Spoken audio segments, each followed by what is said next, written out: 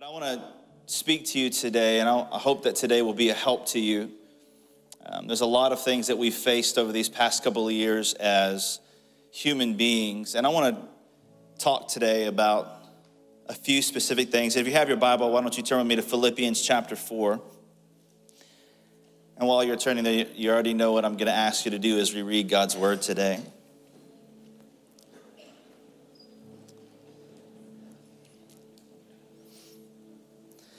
I'm going to read out of the Message translation, verses 6 through 9, and we're going to dive into this and talk about this a little bit today. Philippians chapter 4, verses 6 says this: "Don't fret or worry. Instead of worrying, pray. Let petitions and praises shape your worries into prayers, letting God know your concerns. Before you know it, a sense of God's wholeness, everything coming together for good, will come and settle you down." It's wonderful what happens when Christ displaces worry at the center of your life. Summing it all up, friends, I'd say you'll do best by filling your minds and meditating on things true, noble, reputable, authentic, compelling, gracious, the best, not the worst, the beautiful, not the ugly, things to praise, not things to curse. Put into practice what you have learned from me, what you heard and saw and realized. Do that. Somebody say, do that. Yes. And God, who makes everything work together, will work you into his most excellent harmonies. If that don't encourage you, I don't know what will. I want to talk to you today a little bit. I'm going to try to talk a little bit and not preach so much. I can tend to preach a lot, and it might happen. I can't promise anything. We'll see what takes place. But I want to talk to you today from the title, I'm Not Okay. I'm not okay. Let's pray. Father, I thank you for today. I thank you for every single person in this room and under the sound of my voice, those that are watching from the other side of a screen. God, you know right where we are. You know everything that we're facing. And God, today I pray, Lord, that your word would just saturate our souls, that we would hear from you, that we would be refreshed today in ways that maybe we haven't been in a long time. God, as we step into this holiday season, times that can be tough with families and friends and family that may not be with us this year, I pray, Lord, that you would just refresh us today, that your Holy Spirit would cover us, give us a peace that surpasses all understanding. In Jesus' name we pray. And everybody said, amen. Why don't you give somebody a hug before you take a seat? Somebody needs a hug today. Give somebody a hug. Some of the non-social people today are freaking out right now, and that's okay. Well, have you ever had a time in your life where you told yourself, my title today, that I'm not okay? Anybody ever been there before? You've said the statement, I'm not okay. I think if we were all to agree that we've probably at some part in some form in our life have made that statement to say, I'm not okay. I've had that happen a few times in my life, and this can come from either extreme. It could come from a place where you're about to do something that you've never done before, and you're making everything look like it's okay on the outside, but on the inside, you're freaking out and you're like, I'm not okay. Anybody ever been there before? Like asking your girlfriend's dad to marry his daughter. Like you may be okay on the outside, even though he has sunglasses on and he was 45 minutes late to the Starbucks I tried to meet him at. True story. Everything on the outside, I was like, I'm okay, I'm great. Inside, I'm like, not okay. Maybe it's giving a presentation for the first time or the 80th time, and maybe you walking out and you're trying to make sure everything, you're smiling, everything looks okay, but on the inside you're like, I'm not okay, I'm nervous. Anybody ever been there before? You're giving a presentation at work, trying to act like you know what you're talking about, but you just now did the study last night and you really don't know what you're talking about, so you're trying to talk like you know what you're talking about, and everybody else knows you don't know what you're talking about, but you know what you're talking about, and you hope everybody else sees what you're talking about. You know what I'm talking about? Or maybe it's on the other extreme where your life may look successful all around you. Things are going great, but on the inside, you're truly not okay. Your marriage is great, but for some reason, you're not okay. Your life and your job and your business may even be successful. You may be doing great things, but some reason you're just not okay. Life around you may be good. You may have friends. You may have good health. You may even love your kids. You have a healthy life, but you're still just not okay. Or maybe none of those things apply. Maybe your life is falling apart. Maybe you've come here today as the last step of desperation, and you're telling yourself, I'm not okay. Can I be transparent with you as your pastor today? I asked that question, but I'm going to do it anyway. It's more of a rhetorical question. But there have been times in my life where I've even asked myself and been in places of my life where I've told myself, I'm not okay. There's been times in my life where I've even asked myself, can I do what I'm doing anymore? Pastoring, leading, preaching, helping people. Like, can I do this for another 10 years? Like, do I want to do this? Because y'all crazy. Y'all need some help. We all need some help. But I've found myself in times in my life where everything was okay. My life for most regard was good. My marriage is great. My kids are healthy. Our church is strong. God is moving and doing miracles. I even love my in-laws. That's a miracle for some people. But for the most part, like, life is going good, but yet there were times, and yeah, there were struggles. Yeah, I've had to walk a faith line. Yes, I've dealt with loss, and considering everything, I would say my life is good. God has blessed me in more ways than I can count. I have a lot to be grateful for, but yet there's still some times where I can find myself that even though my life may look okay, there's times when I don't feel okay. Even though God is moving all around me, there's times in my life where I found myself saying, but I really don't feel like God is moving in me. Now I want to give a disclaimer today. I want you to know that I'm okay. I don't need you sending emails or trying to catch me after service and being all awkward like, Pastor, we're praying for you. Don't be sending me no treats and cookies trying to make me fat. I don't want needing more carbohydrate to overload. I'm okay. I got people in my life. I just wanted to leave a disclaimer today. I'm fine. But I want you to know that there are times that I'm human too, and I have these same thoughts. It's a real thing. Something that everybody in this room deals with. And I've discovered that oftentimes I get worried or I get anxious on things that I have no control over. Worry, anxiety, even depression in some forms is feeling out of control. And I've learned in my own journey that having control is releasing control to the one who has ultimate control. Now, I don't know if I can put what I have faced in my life up to the level of depression, but whatever it has been, I knew that I couldn't stay there. And the only person that's going to be able to get me out of that situation or to get me healthy and to get me better is me, with God's help. I've even saw this reel. I saw it several months ago. Y'all may have seen this. I don't know if it's like some motivational speaker, some doctor or something. It's been on like Instagram, on social media reels, and it's like, nobody's coming. Anybody ever heard this one? It's like, nobody's coming. Nobody's gonna get you out of bed. Nobody's gonna tell you to turn the TV off. Nobody's gonna tell you to build that business plan. You have to learn to parent yourself. Nobody's coming. And let me just say this today, depression is real. Mental illness is real. Matter of fact, did you know that 1 out of every 9 people are on some sort of depression medication? 1 out of every 9 of you in this room are on some sort of depression medication. And matter of fact, 1 out of every 5 of you at some point in your life have been on a medication. It's a real thing. Antidepressants have gone up in the past couple of years 300%, and it continues to increase.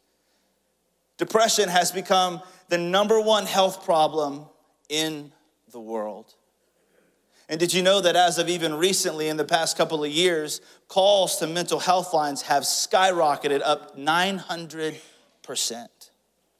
That divorce filings have gone up 29%. That 25% of all adults, young adults, have considered some form of suicide, and 10% of all of Americans have considered suicide.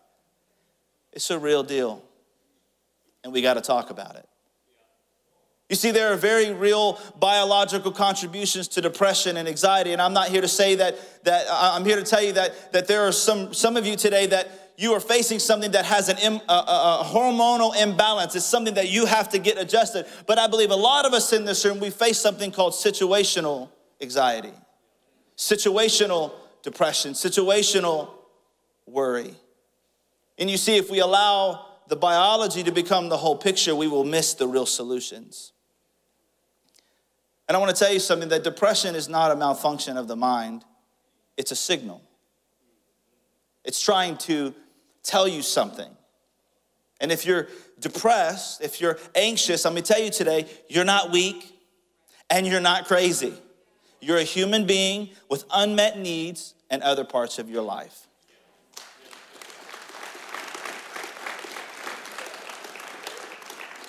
You see, there is this stigma that is put on people who have depression and mental illness, and we tend to think less of these people. We actually identify them with their problem, but yet when someone gets physically sick, like someone has the flu, you don't say, oh, that's that flu person. I mean, maybe with COVID, it's like, that's COVID. But we gotta break the stigma on people that are facing mental illness. We don't think any less of the person who has a physical issue. We've got to remove that stigma of depression and other mental health issues. And the only area where your illness becomes your identity. But let me tell you, your illness is not your identity. It's not.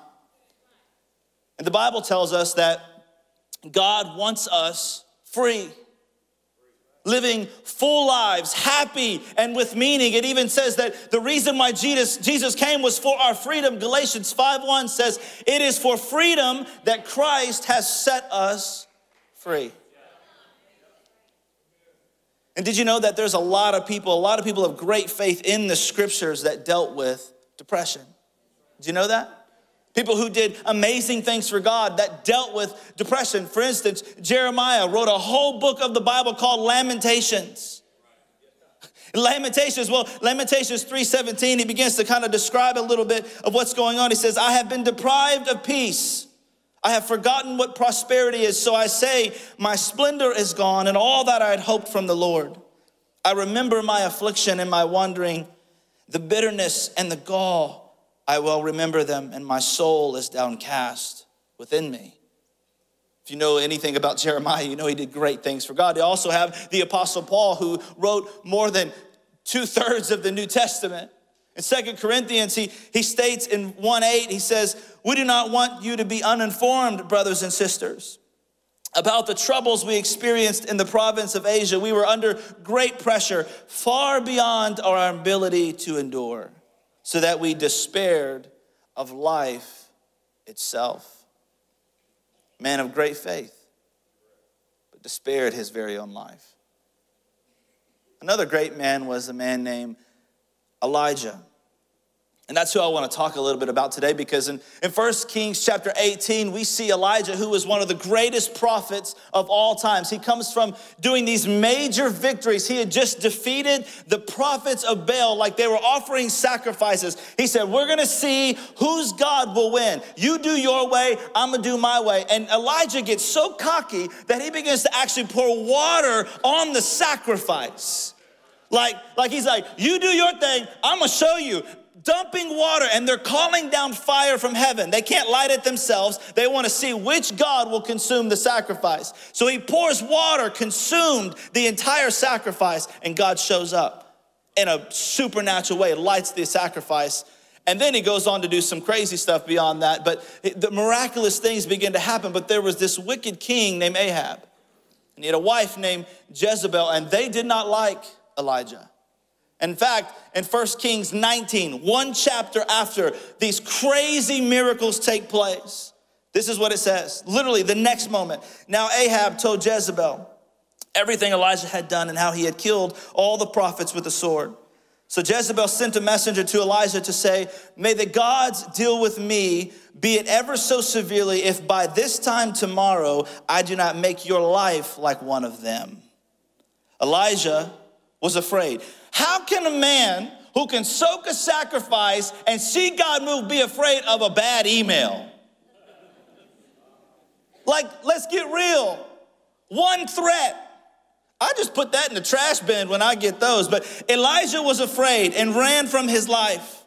When he came to Beersheba in Judah, he left his servant there while he himself went a day's journey into the wilderness.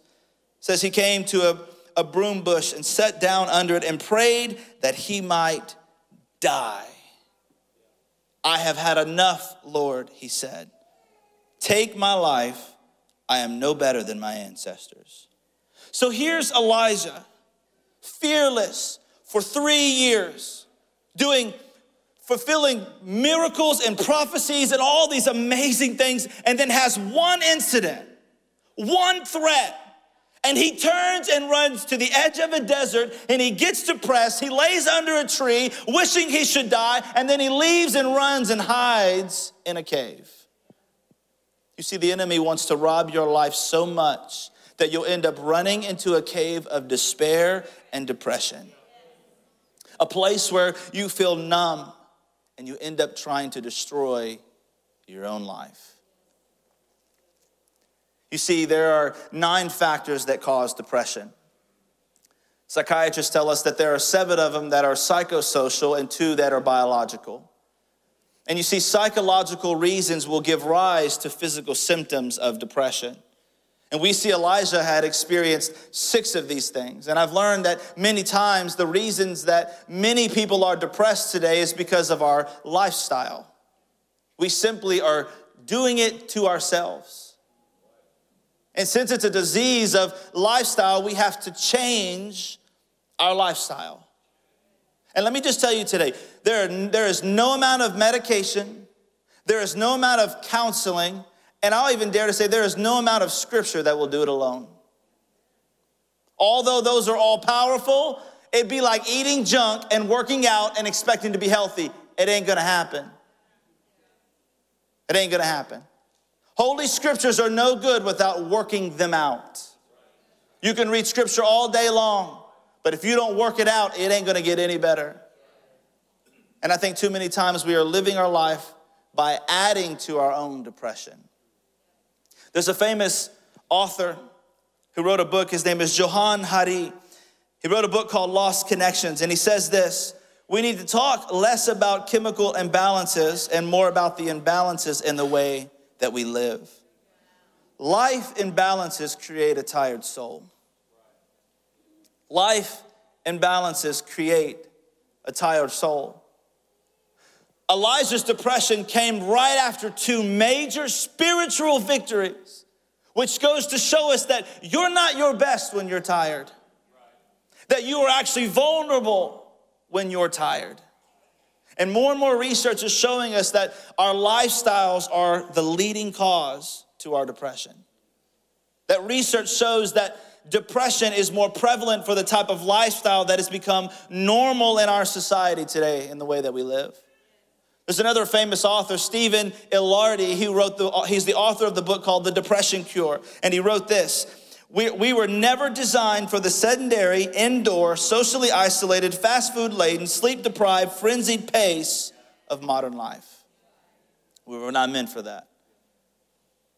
So we must learn to take order in our lives and give attention to our pace. Give attention to the pace. Ecclesiastes 4:6 says, better 1 handful with tranquility than 2 handfuls with toil and chasing after the wind. In other words, better to be in balance, having less, than chasing things that are driving your life into the ground. What good is all that stuff with no peace? What good is all of it?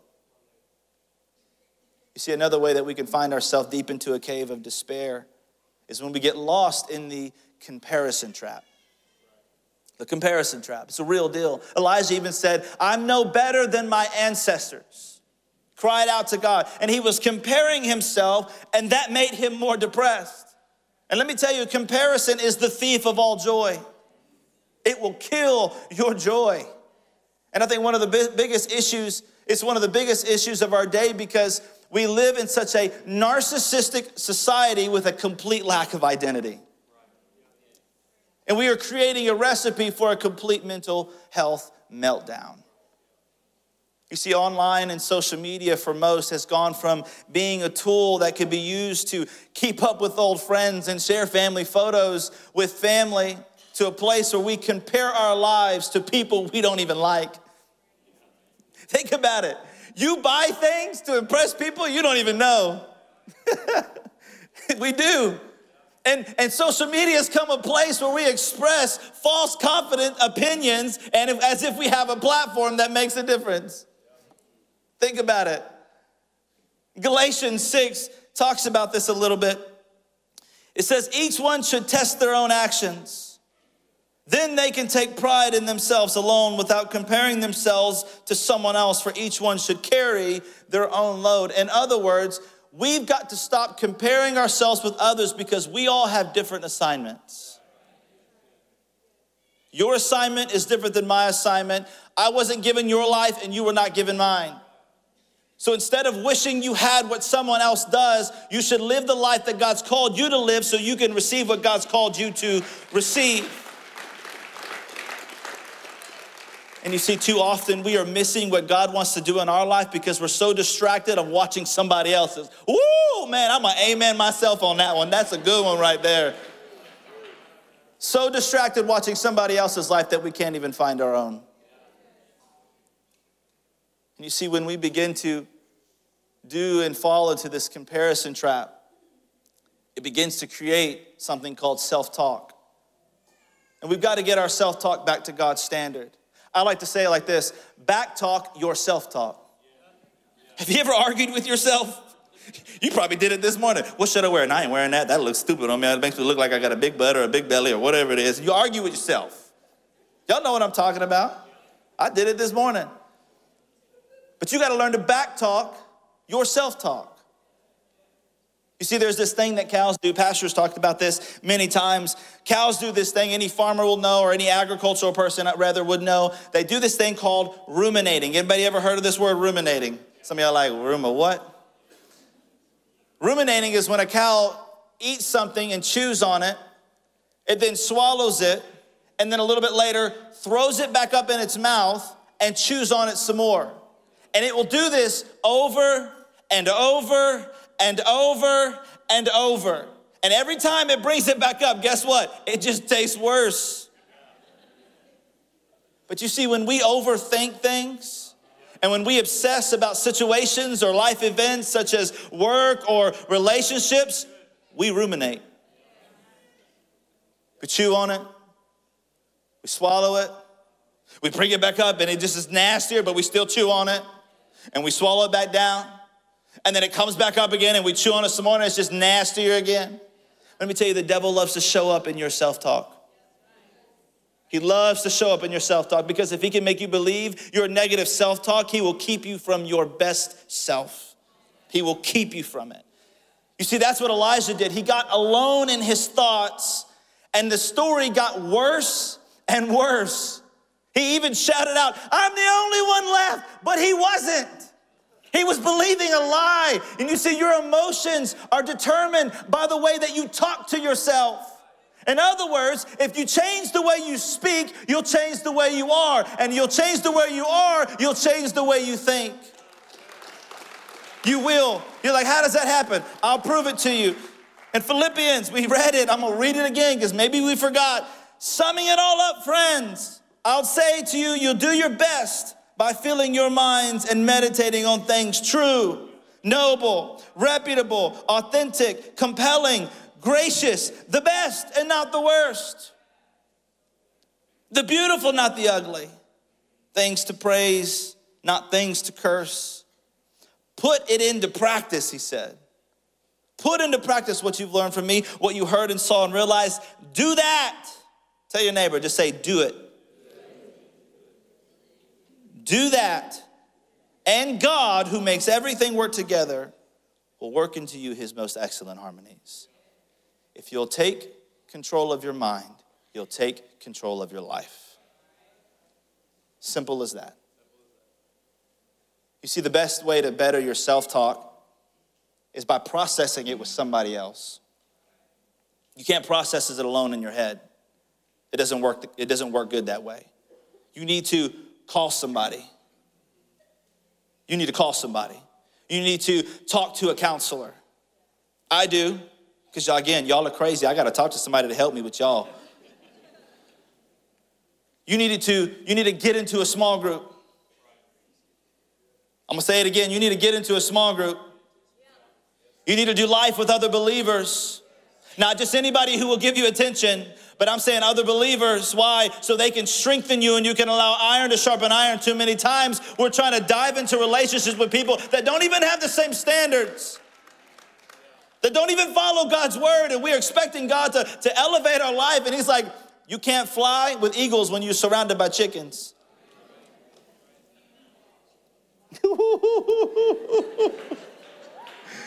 I remember myself laughing on that one. That wasn't even in my notes. That just came to me.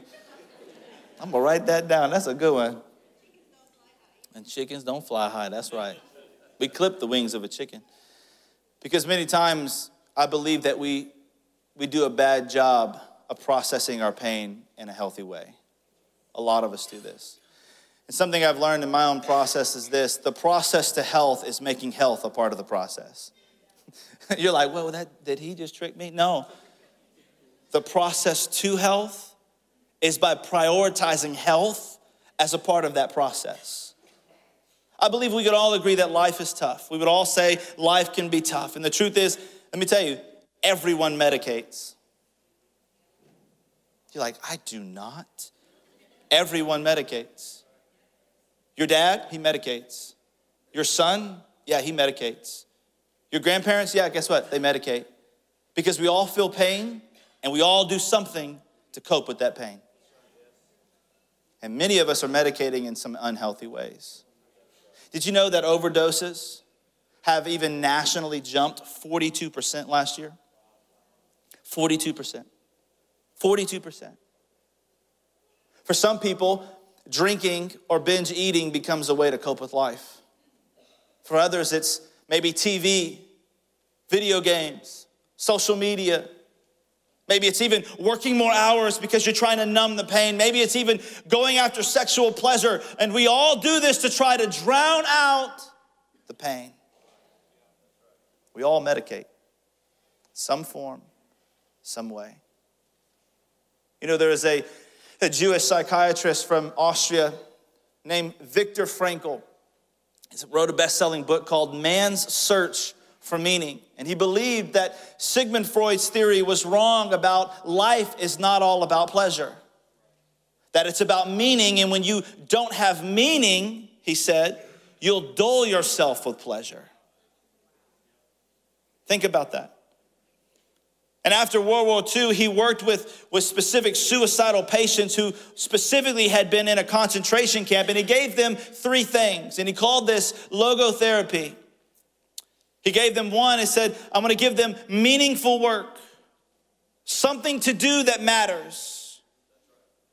Next, I'm gonna give them a community of friends who that love them unconditionally.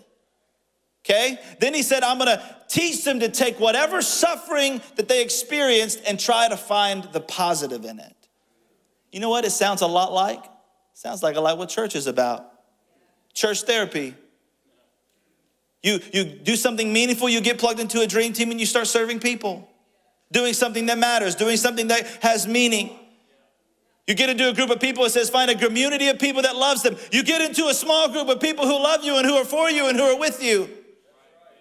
And it says it helps them to try to find something positive in their suffering. You attend church to hear a word from God that will encourage you to what? Keep moving. To find the positive. To know that God is with you. He has not left you. That he is for you. He is not against you. And did you know, if you study his process, that throughout his work, not a single patient committed suicide on his watch? Not a single one.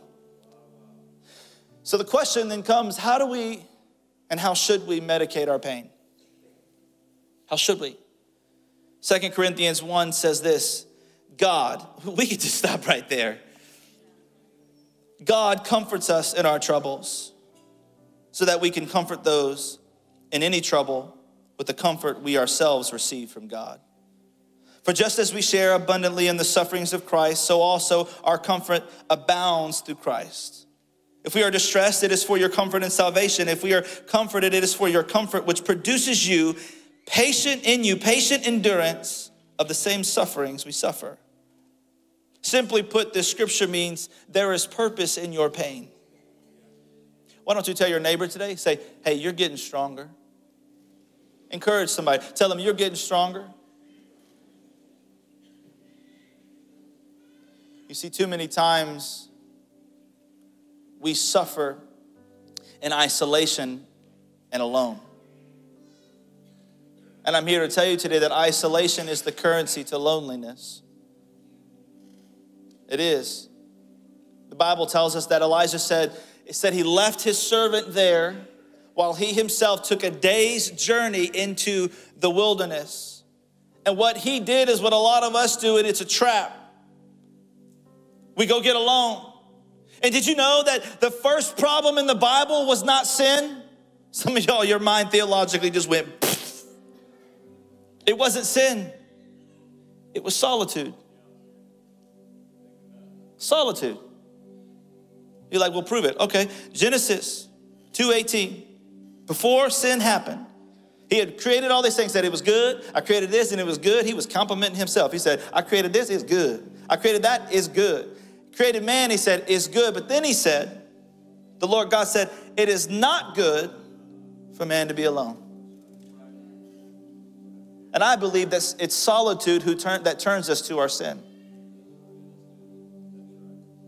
Your solitude will turn you to sin. And feelings of isolation and loneliness, did you know that it affects more than 1/3 of all adults and more than half of young adult people?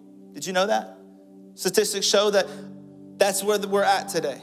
And although we've made it possible in our world today with technology, with remote learning and working from home, we even have online church experiences, and I believe we're using technology to try to reach people. But what we are being trapped into is this black hole of isolation and loneliness, masked by convenience and superficial connection. We have an antisocial society. And in return, it's slowly taking our life. It's robbing you of everything God wants to do in you. Romans 12:5 says, since we are all one body in Christ, everybody say one. We belong to each other, and each of us needs all the others. We need each other. Why don't you tell the person next to you, say, you need me, and then say back to him, say, and I need you. Wow, that's some of the most intimacy some married couples have seen in months. Woo! We're gonna have a marriage retreat after this one. But you see, a factor, I believe, that typically gets forgotten in all of this is something that's very real, and it's called spiritual warfare. Very real. Never forget that a war on the inside is first won on the spiritual battlefield. In other words, if you have a problem going on in here, you can't solve it in here. You have to elevate your way of fighting. You've got to take it to another level, in other words. You can't deal and solve the problem that's going on in your mind. You've got to learn to speak it out and speak to Jesus and allow your spiritual battlefield to become one through the power of the Holy Spirit. Because we have to understand that we're not human beings having temporary spiritual experiences. We are spiritual beings having a temporary human experience. And there is a war going on the spiritual realm led by an enemy who hates you. I'm not talking like just somebody you just don't like on social media. No, this person despises you, wants to kill you, wants to rob you, wants to steal everything from you. And he's out to get you. in any way that he can. You know, what if I told you that tonight somebody had a key to your house and they were coming in and breaking into your home tonight? What if I told you, like, it's gonna happen? What would you do? You wouldn't sleep. You would be on constant alert. You'd have every samurai sword, every gun, every candle, every Nerf gun. I mean, it don't matter. You're gonna have something ready. Y'all know what I'm talking about. You would be on high alert, ready for the battlefield because you knew it was coming. Why don't we do that in life? Because 1 Peter tells us very clearly, verses 8 and 9, be self-controlled and alert. Your enemy, the devil, prowls around like a roaring lion looking for someone to devour. It says, resist him, standing firm in the faith. How do you resist him? You stand firm in the faith. You are on constant alert. If you read even a couple verses before, it says you must humble yourselves under the mighty hand of God. And let me tell you, the enemy is working harder to destroy you than you are to try to keep it from happening. He's working harder than you. You think you're putting in overtime. He's got extra overtime. And I believe we've become so accustomed to it that it's just become a fact of life. We've just shrugged it off. We just carried on like business as usual, telling ourselves, well, it is what it is, and there's nothing I can do about it. But let me tell you, if you're not active spiritually, you will become a casualty. Your life will become a casualty if you are not active spiritually. How do I know this? I'm glad you asked. Ephesians 6:11 tells us to put on the full armor of God. We teach this in our kids, but we forget it. We even got songs about it. But we as adults, we forget that we must put on the full armor of God, not just the breastplate, not just the helmet, not just the sword, which we all want to carry, but put on the full armor of God so that you can take your stand against the devil's schemes. Bottom line is this: God has given us authority, but we have to use it. It's as simple as that. He's given you the authority, but you have to use it. I can give you the key to solving every battle, but if you don't pull it out, you're never going to succeed. And I believe that if you will be alert and you will resist the devil, that you can get out of the cave that you're in right now. You see, one of the greatest weapons that we have on the battlefield is a name. And that name that was given to us carries all power. It carries all authority. Everything is under that name, and his name is Jesus.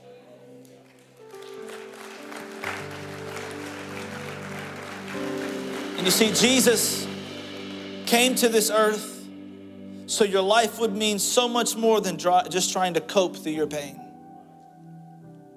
And there may be some of you today that you're saying to yourself, well, then I want Jesus in my life.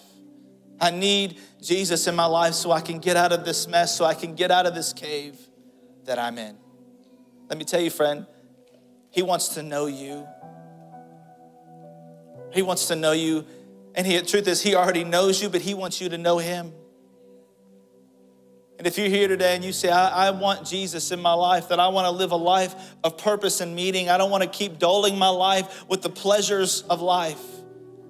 I want to find fulfillment in what God has for me. That I need Jesus to help me because I'm in this mess and everything seems like it's okay on the outside, but I'm not okay. Or everything on the outside is crumbling down and I'm not okay. I want to pray over you today.